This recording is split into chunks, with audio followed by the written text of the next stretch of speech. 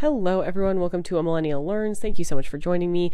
My name is Abby Rancor, and I am your host. This is our Bible episode for this week. So we are going over, it was supposed to be Esther 9 through Psalms 9, but last week I gave an entire overview of Esther because I have already done an in-depth podcast about Esther. And that is posted on, wherever you listen to your podcast, but just scroll back a couple months, and if you see one called The History of Purim and the Story of Esther, go into that because I go through the entire book of Esther and her story and why Purim is celebrated. So we are going to start then with the next book, which is Job. And so we end up going actually this episode from Job 1 to Psalms 9. And I'll get into the Bible stuff in just a minute, but I do want to just give a quick update. Last week, I mentioned that me and one of my best friends started an embroidery / cross-stitching shop on Etsy, and we have an Instagram and all of that. And I just want to announce that we have made our first sale, with an external customer. Woo! We sold a couple of cross stitch patterns to my family members and her family members and stuff like that to get the store started. But I can proudly say that we have made some sales that are not just family members. So we are off to the races. We are up and running. And I am so excited. We had a great business meeting this morning where we planned all of the things that we were going to post on Instagram, all the things we're going to stitch. We have so many great ideas. I'm so excited. So if you are into cross stitching at all, go check out the shop. It's called Stitchin' Buffs. And even if you're not into cross stitching, if you want to get into cross stitching, any of that kind of thing, it is so fun. So go follow us on Stitchin' Buffs on Instagram and go check out our store. Favoriting items really, really helps. And if you want a pattern, our patterns are top notch. There's a few fall ones that are coming that I will be making, and I cannot wait. So that is the announcements. I'm trying to think of anything else I need to announce. I don't think so, other than I have been playing tennis again, more regularly, I would say, and it is so fun. So just a public service announcement: if you have a hobby that you haven't picked up in a while, or have a sport or something like that, go play it and go do it, because it just makes life better when you are doing things you enjoy on a regular basis. Okay, let's get into the Bible stuff.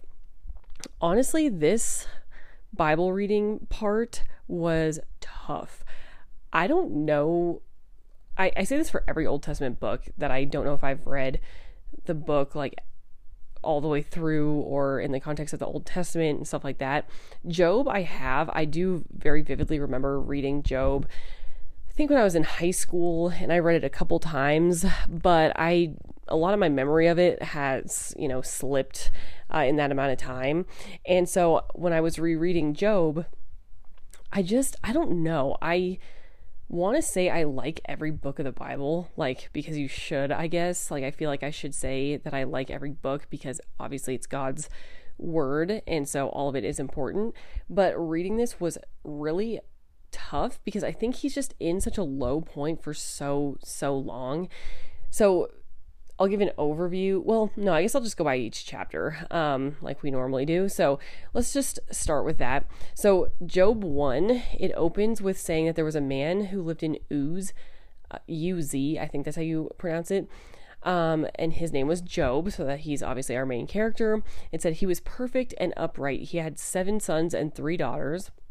He had lots of sheep and camel. He had 7,000 sheep.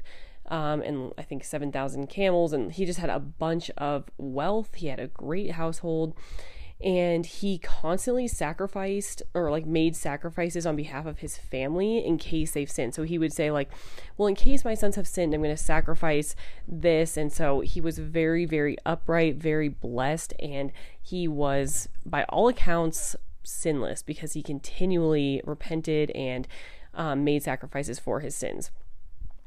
So one day Satan came to God and said, "Oh, you've blessed him so much, but of course he's going to bless you because you've blessed him. He wouldn't sin or say anything bad about you because you've blessed him so much. There's no reason, there's no struggle in his life to continue blessing him through.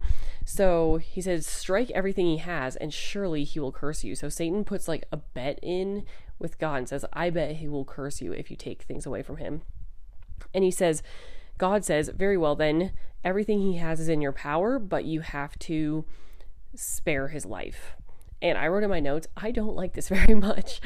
I think this is like a literary technique where, I don't know, it seems weird that God would accept a bet from Satan saying like, yeah, let's send him terrible, terrible things and make his life hell, basically.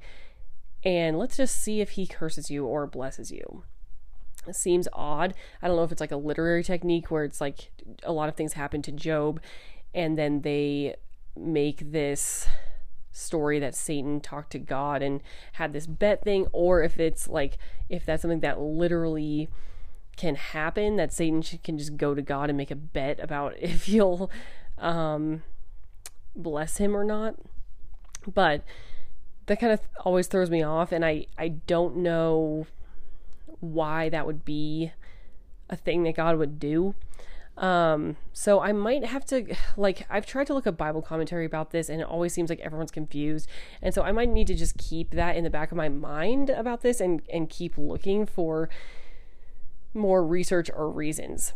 I think it was just because like God knows that Job is so righteous and so he knows that he won't curse him. And so he is allowing, these bad things to teach Job some lessons and to eventually bless him more. I'm going to go with that until until there's other commentary that I see. So then they said, okay, well, God says, okay, you can go and take away all that he has basically, but you have to spare his life. So all at once, they're all feasting, his sons and daughters, and everyone's feasting, and servants or messengers come back from many different parts of like his life or what they're managing. And they said, okay, this group attacked and took all of your oxen and donkeys. Fire burned up the sheep and the servants. Another group took off with your camels and killed all the rest of the servants. And then wind swept through and collapsed a house that all of your sons and daughters were in, and they're all dead. And it said that Job fell to the ground in worship. So he started grieving and stuff, but then it didn't say that he fell to the ground just grieving. He fell to the ground in worship. And he said, naked I came from my mother's womb, and naked I will depart. The Lord gave, and the Lord has taken away. May the name of the Lord be praised. So even when his entire family was killed, except for his wife, like all of his kids, all of his servants, all of his animals, all of his wealth is taken away, and he still is worshiping. So very impressive. I don't know that would be almost anyone's reaction to this, but it is important. It shows us that even in the bad, really bad times, God, worship is a way to go. Okay, Job 2, Satan went back to God and said, surely he will curse your face if you strike his flesh. And so God says, again, sure, you can do that, but you must spare his life. So he was afflicted with painful sores. And this was gross. It said that Job took a piece of pottery and scraped himself with it as he sat among the ashes. His wife encouraged him to just curse God and die. She's like, this is too much. Just like, why are you still saying faithful? Just curse God so you can die. And he says, you are talking like a foolish woman. Shall we accept good from God and not trouble? Like, you can't just have it one way. Sometimes following God will have trouble, and you have to accept both. Okay, so then 3 of his friends came and sat with him for 7 days, and they saw how great his suffering was, and so they said no words for 7 days. Job 3, it says, Job cursed the day of his birth. A lot of these are very long, kind of repetitive, literary technique, like poems almost. So sometimes I summarize it with like one sentence, but it's really like 25 sentences that say, Job cursed the day of his birth. It's just saying it in many different ways. But essentially, Job 3 just says he cursed the day of his birth, and he said, if I had died then I would be lying in peace now, and I wouldn't have to go through this. So, after the 7 days of being quiet, Job's friends decide to speak. And his friends, honestly, a little bit suck. he says one of his friends says, you're a hypocrite because, well, I'm summarizing. One of his friends calls him a hypocrite because he says he's impatient in affliction. He said, you've instructed many, you've supported many, you've helped those who have stumbled. You should have confidence in your piety, and aren't your ways blameless? Like, you would not be going through this if you weren't a sinner. Because Job keeps saying he's righteous, he hasn't done anything wrong. And then his friend says, well, you wouldn't be going through this if you weren't a sinner. So you're pretty much a hypocrite. Job 5, that whole speech continues, and it says people bring trouble on themselves. He tells Job to turn to God, and he says, happy is the man whom God corrects, for he bruises, but he binds up. So a lot of what Job's friends say seem correct. Like, they say, look at all this power of God. Look at how amazing he is. Look at how good. And then they veer off a left course, and they call him a hypocrite, and they blame him and rebuke him even though he's sinless. So it's kind of interesting to try to wade through what the friends say, because half of it seems theologically correct and then half of it seems off course. So Job 6, Job says his misery cannot be weighed. It can't be weighed on scales. It's just so heavy. He said, what strength do I have that I should still hope? His friends are undependable. He goes on a very long rant about how his friends are undependable. And he basically just says that he has done nothing wrong to deserve all of this.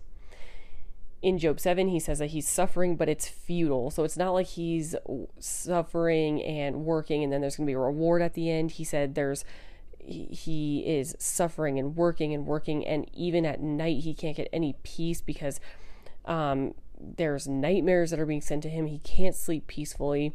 He just wants death so he can finally rest and not be so much in pain. Now, I was hoping that the book of Job was kind of short, because part of this was so sad. He's so down and so suffering so hard, and I was like, okay, God surely must come soon. But this goes on for 42 chapters, is the whole book of Job, and God answers in the last 5. So we have a while until God answers. But he just is lamenting that, why has God made me a target of this? And I don't even know why. Okay, then in Job 8, his other friend says, Job, you're wrong. You must have sinned because God blesses those who don't sin and he curses those who sin. So it's just very straightforward, and says, okay, well, you must have sinned.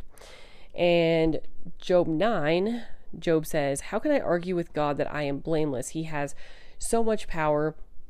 And he said, although I am blameless, I despise my own life. He repeats that he's in agony. He doesn't care for his own life. And so he accuses God of destroying the innocent, because if he's wrong, what else could he take away? There's really no risk. And so he just says he doesn't care for his life. And so he's going to accuse God of just destroying the innocent. He says in the next verse, Job 10, he says, I loathe my life, so I will give free rein to my complaint. He says, do not declare me guilty. Tell me what charges you have against me. Your hands shaped me and made me. Will you now turn and destroy me? And this is where I was like, oh my gosh, this is so sad. Can you imagine being literally perfect your whole life, giving these sacrifices, doing all of this stuff, being actually perfect? I mean, sinning, but being so devout and making all these sacrifices and all this stuff so that you are considered righteous in the eyes of the Lord. You've done this your whole life, led your whole family like that, and then suddenly everyone dies, everything dies, all your stuff is gone, and you have no idea why, and God's not answering you. That seems terrible. And this was when I was like, oh, this is so sad. I don't like this book. This book also is really hard to read, in my opinion, because of all the kind of literary techniques and the repeats and stuff. It's kind of hard to decipher the actual point when you're reading through it sometimes. And so it's you're wading through to get to the point. But once you get to the point, it's good and the book becomes a lot better. But it took some getting used to when I started reading this. Okay, Job 11 says next, then there was another friend who also calls him a sinner and says to repent. And I wrote in my notes, this would be so annoying if you knew you didn't sin. Again, not only does he have everything taken away and he was sinless, but he knows that he's sinless. And then he has these dopey friends saying like, well, if you didn't sin, then you wouldn't be going through this. Like, he's now getting lectured by fools, and he didn't sin and he has basically nothing. So I was feeling pretty bad for Job here. Job 12 says, Job says, hey, you are not better than me. I am not inferior to you. I have become a laughingstock to my friends. And then he says, both the deceived and the deceiver are his. He still stays faithful. But then in Job 13, he says, you smear me with lies. You are all worthless physicians. He is calling out his friends. They're very straightforward. And then Job asks why God is hiding from him and won't tell him any of his sins. Like, Job wants to know his sins if he has any, but he just, like, God won't answer him. Okay, Job 14, Job talks about how quick life is. It's like a flower that withers away. He said, at least there's hope for a tree, because if a tree is cut down, it can sprout again. Like plants, if they're cut, they can sprout again, but humans, it's like you die and that's it. There's no more. And so I wrote in my notes, throwing a big pity party, which honestly is kind of not fair, because he's definitely throwing a big pity party, but it's kind of warranted because of what's happening. But I wouldn't say it's super like admirable. Like, it's understandable, but probably not the goal. Then another friend, so there's 3 friends, and I didn't write the name of each one because I don't know if it's that important. They're all kind of, as a group, kind of dopey. So I just said, friend says that Job is arrogant in Job 15. He said, do you know something that we don't know? Were you born before the hills? He's like, you're so arrogant. You don't know if you didn't sin. You don't know God. You don't know any of this stuff. Like, they're like legitimately fighting, these friends. Job 16, Job talks back to his friends and said, God has delivered me to the ungodly, which was like a dig at his friends. He said, oh, you've delivered me to the ungodly, like these ungodly people. And he says that he wishes again that a man could plead with God, because he really wants to plead his case, the fact that he's innocent and that he does not deserve all this. Job 17 is just more about how Job is sad and broken, like very broken. I mean, this goes on for a really long time. This is another kind of downside of Job, is like the sadness part happens for a very, very long time. Job 18 says Bildad, which is one of his friends, is offended and said, the wicked suffer and will not be remembered. So again, there's just this theme of Job saying he's innocent, the friend saying he must have done something wrong and blaming him. And this just goes back and forth for kind of a long time. Job 19's in Job 19, Job complains about his friends and said that God has estranged him. Like, none of the old people that he used to be esteemed with or esteemed by will talk to him. They've estranged him and he's sad. But then all of a sudden his faith kind of shines through again, and it says he says, I know my Redeemer lives, and then starts praising the Lord again in the middle of this, which is a very good example for us that, like, in a difficult time, again, like when his whole family died, he praised the Lord in worship. And so here it is again, he's like way deep in despair, and he says, I know that my Redeemer lives. In Job 20, Zophar, who is, I think, another one of the 3 friends, says, the triumph of the wicked is short-lived. Wickedness and injustice is described using the imagery of venom. A violent death awaits the wicked man. So, that is Job 20. So, let's see. Okay, Job 21. He said, why should I not be impatient? Why do the wicked live on and grow old? How often is the lamp of the wicked snuffed out? How can you console me with your nonsense? Nothing is left of your answers but falsehood. So I just took like a few snippets of what he said and put them all together. But he's getting fed up with these friends. These friends suck. Like, he goes, oh, it's unfair that the wicked are thriving and I am righteous and I am like this in despair. And why are the wicked living so long and seemingly being blessed? And then he just says, like, you guys are giving terrible advice and there is only falsehood in your answer. Job 22, another friend said, what would he gain? What would God gain if your ways were blameless? He does not care. Are not your sins endless? And then he starts blaming him with specific sins. He said, you withheld food from the hungry. You didn't give water to the thirsty. You were evil. And then he says to submit to God and prosperity will come to him. So it made it very clear in the beginning of this that Job did not, in fact, withhold food from the hungry, or, he was helping people. He was, again, blameless in Job 1. And now his friend is trying to find specific sins that Job has committed. Job 23, Job said he would go to God if he could find him, and he's getting really annoyed that he can't go and talk to God. He's not hearing from him. He's like, where is he? And he's getting very, he feels very alone. He says he stands alone. Who can oppose him? He does whatever he pleases. So he's just saying, like, God can do whatever. No one can even find him. There's no even reasoning with him. Job 24, Job talks about how the wicked oppress the poor and the wicked perform their deeds in the cover of darkness. It's like a security blanket for them that they kind of perform their deeds like in the cover of the dark, and their deeds are not brought to light. Job 25, Bildad says, how can a mortal be righteous before God? How can one born of woman be pure? He's like, everyone's a sinner anyway. It doesn't matter. You're not righteous. So again, it's just this bickering back and forth between Job and his friends. Job 26, Job talks about the absolute power of God and all of his creation. Like, he talks about the splendor of the earth and how he's created all of this and the universe and everything like that. And then says, how faint the whisper we hear of him, who can even understand his power? So that seems legitimate to me. A lot of the friends have talked about the power of God, but then again, like, they make like a sharp left and then blame Job for things he never did. So that is not good, but Job seems to be doing it kind of the right way here. In Job 27, he says, even though he has made my life bitter, I will not say anything wicked, and I will maintain my innocence. Job then reiterates that the wicked do not prosper in the long term. So we see his faithfulness. Like, he's distraught, right? But he never curses God.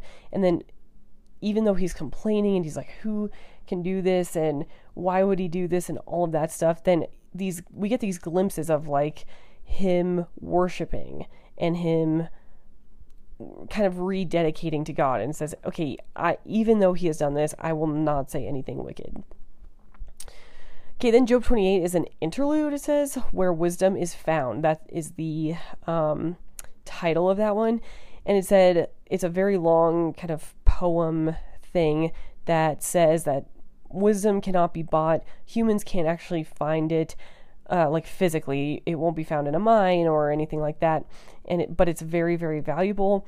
It says only God knows where it dwells. And the last sentence says, the fear of the Lord is wisdom, and to shun evil is understanding. So very good reminder about how valuable wisdom is, and the fact that the fear of the Lord is where wisdom comes from. So very good set of reminders in here. Okay, Job 29, it says Job's final defense. That's the title. In Job 29, this is his final defense is split into a couple parts. So it's from Job 29 to 31. And Job says in 29 that he is really yearning for his former life. It says that he used to have all this esteem, and he used to have people that loved him and all of this stuff, and he's just really yearning for that former life. Then in Job 30, he continues in the same speech, but it's split up by chapter, and he says, no one really respects me anymore. Young men mock me. He's banished from society. He's ostracized. He's alone. He has no kids. So he kind of does a before and after of his life. In Job 31, he keeps pleading to God and saying, if I have sinned, let this all happen to me, but God, find me blameless. And then he lists out all these sins that he has not done. And so I'm just going to read a couple because they're very good. So he says, if I have walked with falsehood, or my foot has hurried after deceit, if my heart has been enticed by a woman, if I have denied justice to any of my servants, male or female, if I have denied the desires of the poor, if I have kept bread to myself, if I have seen anyone perishing for lack of clothing, if I have raised my hand against the fatherless in a court. Oh, my thing just scrolled very weirdly. Okay, this is an important one. If I have put my trust in gold, or said to gold, you are my security, if I have rejoiced over my great wealth, if I have regarded the sun in its radiance, if I have rejoiced at my enemy's misfortune. So he lists all these ones. The money one is very convicting, I think, because, that tends to be a lot of people's idols. I think it definitely tends to be like mine, where I'm ultra focused on, I wouldn't say ultra focused on money, but I'm definitely conscious of it. And if you keep it like unchecked, I feel like money can definitely become a god, and you can feel secure just because you have money, not secure in God. So that's a very good reminder for everyone, I think, especially, if you're doing well, and you think, oh, I'm secure because I have money. That's something that Job lists as a sin that he has not done. Okay, then this is kind of the more annoying part of Job. There's another friend. So the whole other time this has been, or like the whole rest of the book, it's been rotating between 3 of Job's friends. And so everyone will kind of say their thing, and it'll go back to Job, and it'll go to another friend, back to Job, another friend, back to Job. And there's been 3 friends mentioned. But now there's a 4th one. His name is Elihu. And he became angry with Job for, it says, justifying himself rather than God. He's also angry with the other 3 friends because they did not refute Job, but condemned him anyway. And then there's a very long announcement about how he's waited to speak because he's the youngest, but now he feels like he needs to speak. And he goes on for a very long time about that. He continues that in Job 33. But then in Job 33 through 37 is a full Elihu speech. He's talking about how Job must receive God's messenger, that Job thinks that he is sinless, but he's not. Elihu says that Job has accused God, even though he has not accused God. He said that God is just. See, so some of the things, again, like, are correct. Like, Elihu says that God is just and impartial, which is true, but he's doing that in order to turn around and say that Job is a sinner and that he has done a bunch of things wrong, and that's why this is happening to him. Okay, so then Elihu says, do you think you're more righteous than God? God is further above you than you can imagine. And he just says that he's too proud. God doesn't want to hear empty talk. So Elihu just is basically another friend. He kind of goes along the same lines of the other 3 friends, but it's just 4 chapters in a row of him talking. Then, so after Elihu's speech in chapter 38, God speaks. And this is this is great. So in this, God just basically says, like, what do you know? You don't know how I work. So let me read a little section of this because I like this. Okay, so he says, this is Job 38. It says, then the Lord spoke to Job out of the storm. He said, who is this that obscures my plans with words without knowledge? Brace yourself like a man. I will question you, and you shall answer me. Okay, where were you when I laid the earth's foundation? Tell me if you understand. Who marked off its dimensions? Surely you know. Who outstretched a measuring line across it? On what were its footings set? Or who laid its cornerstone? So he's basically saying, like, you don't know anything. about me. You weren't there when I created the universe. My ways are way higher than your ways. All of that. He is really, it seems very convicting.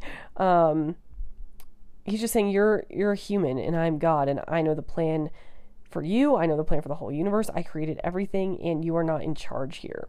So that happens. 38 and 39 is more questions about like nature and the earth and his creation and stuff like that.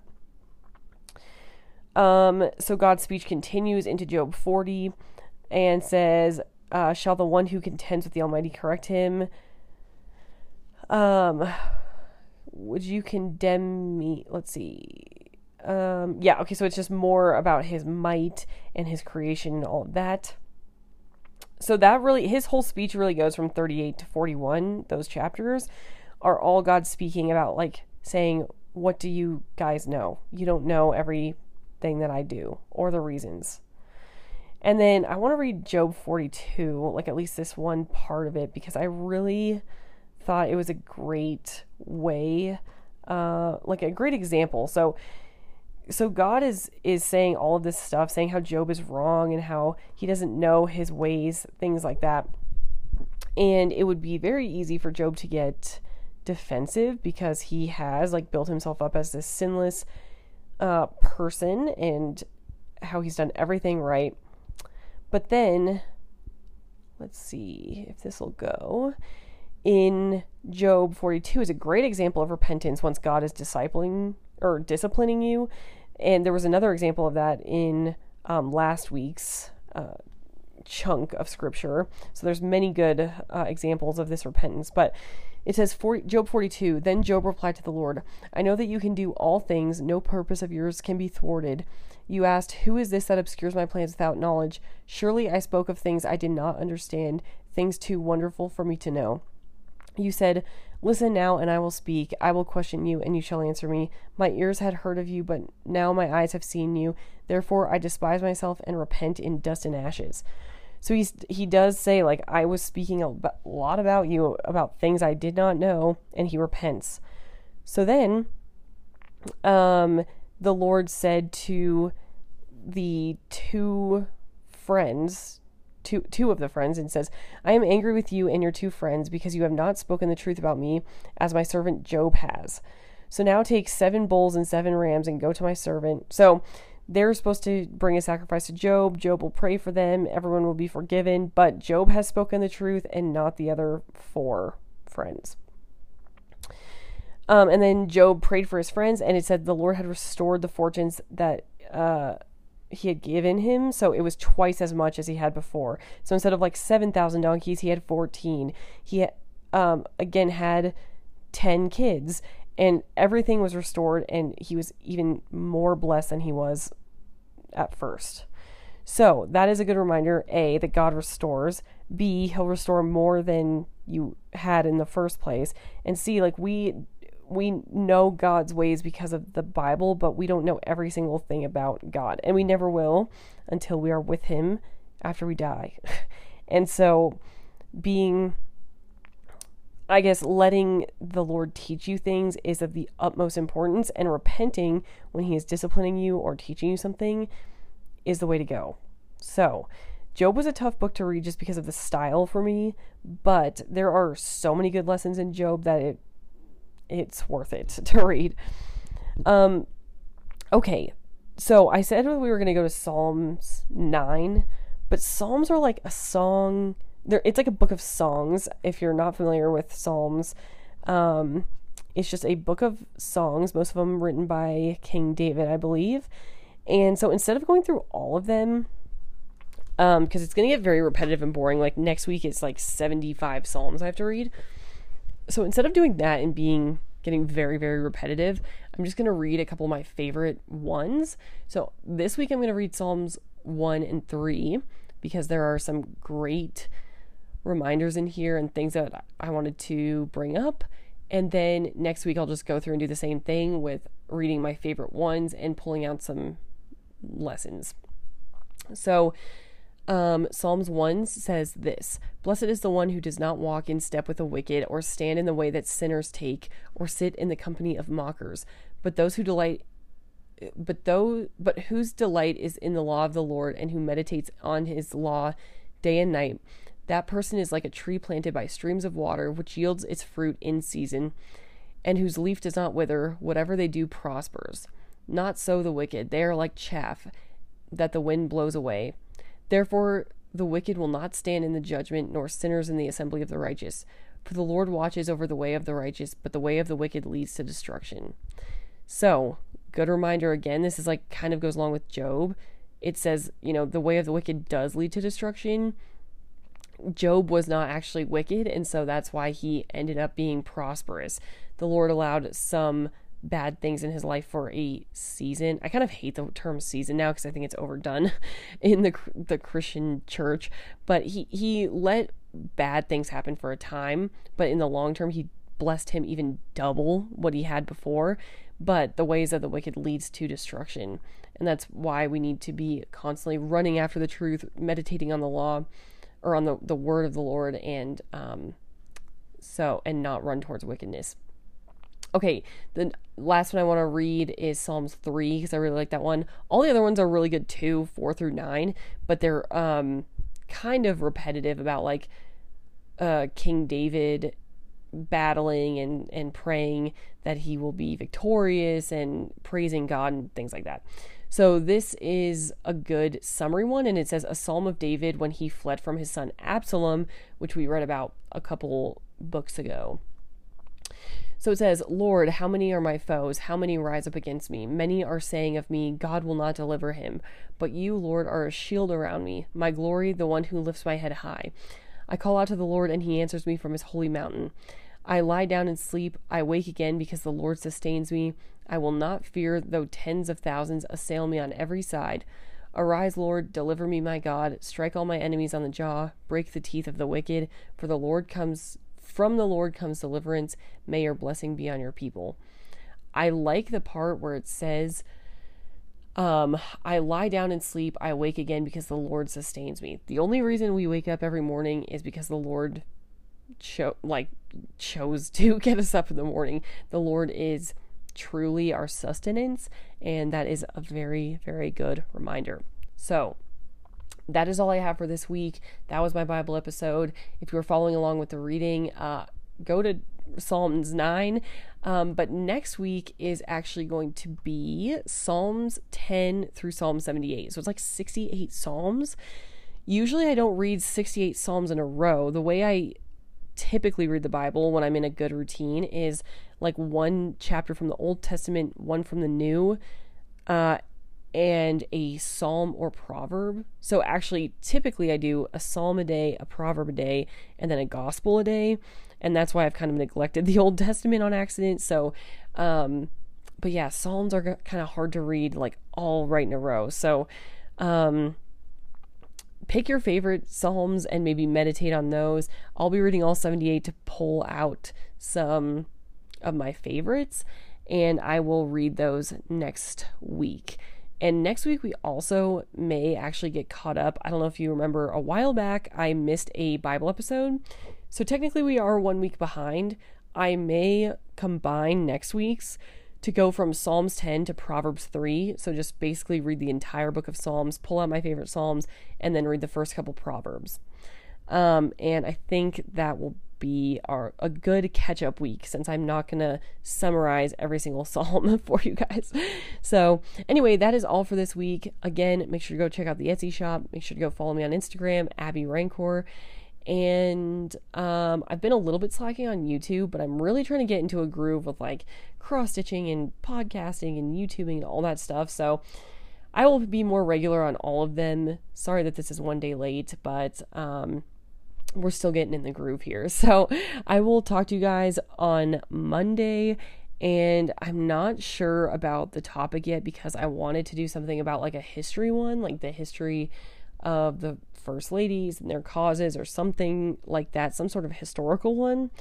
But all that stuff happened in Afghanistan this last week with the Taliban taking over Kabul and things like that. And I want to understand the conflict in Afghanistan more than I do. I want to comment on it and talk about it and stuff like that, but I just am not as educated as I should be. So if I can get up to speed on that, by Monday, that might be the topic. If not, it might come the next week. But I just really want to make sure that I actually know what I'm talking about before I go and do a whole podcast episode about it. So stay tuned for that, and I will talk to you on Monday. Bye, everyone. Have a great weekend.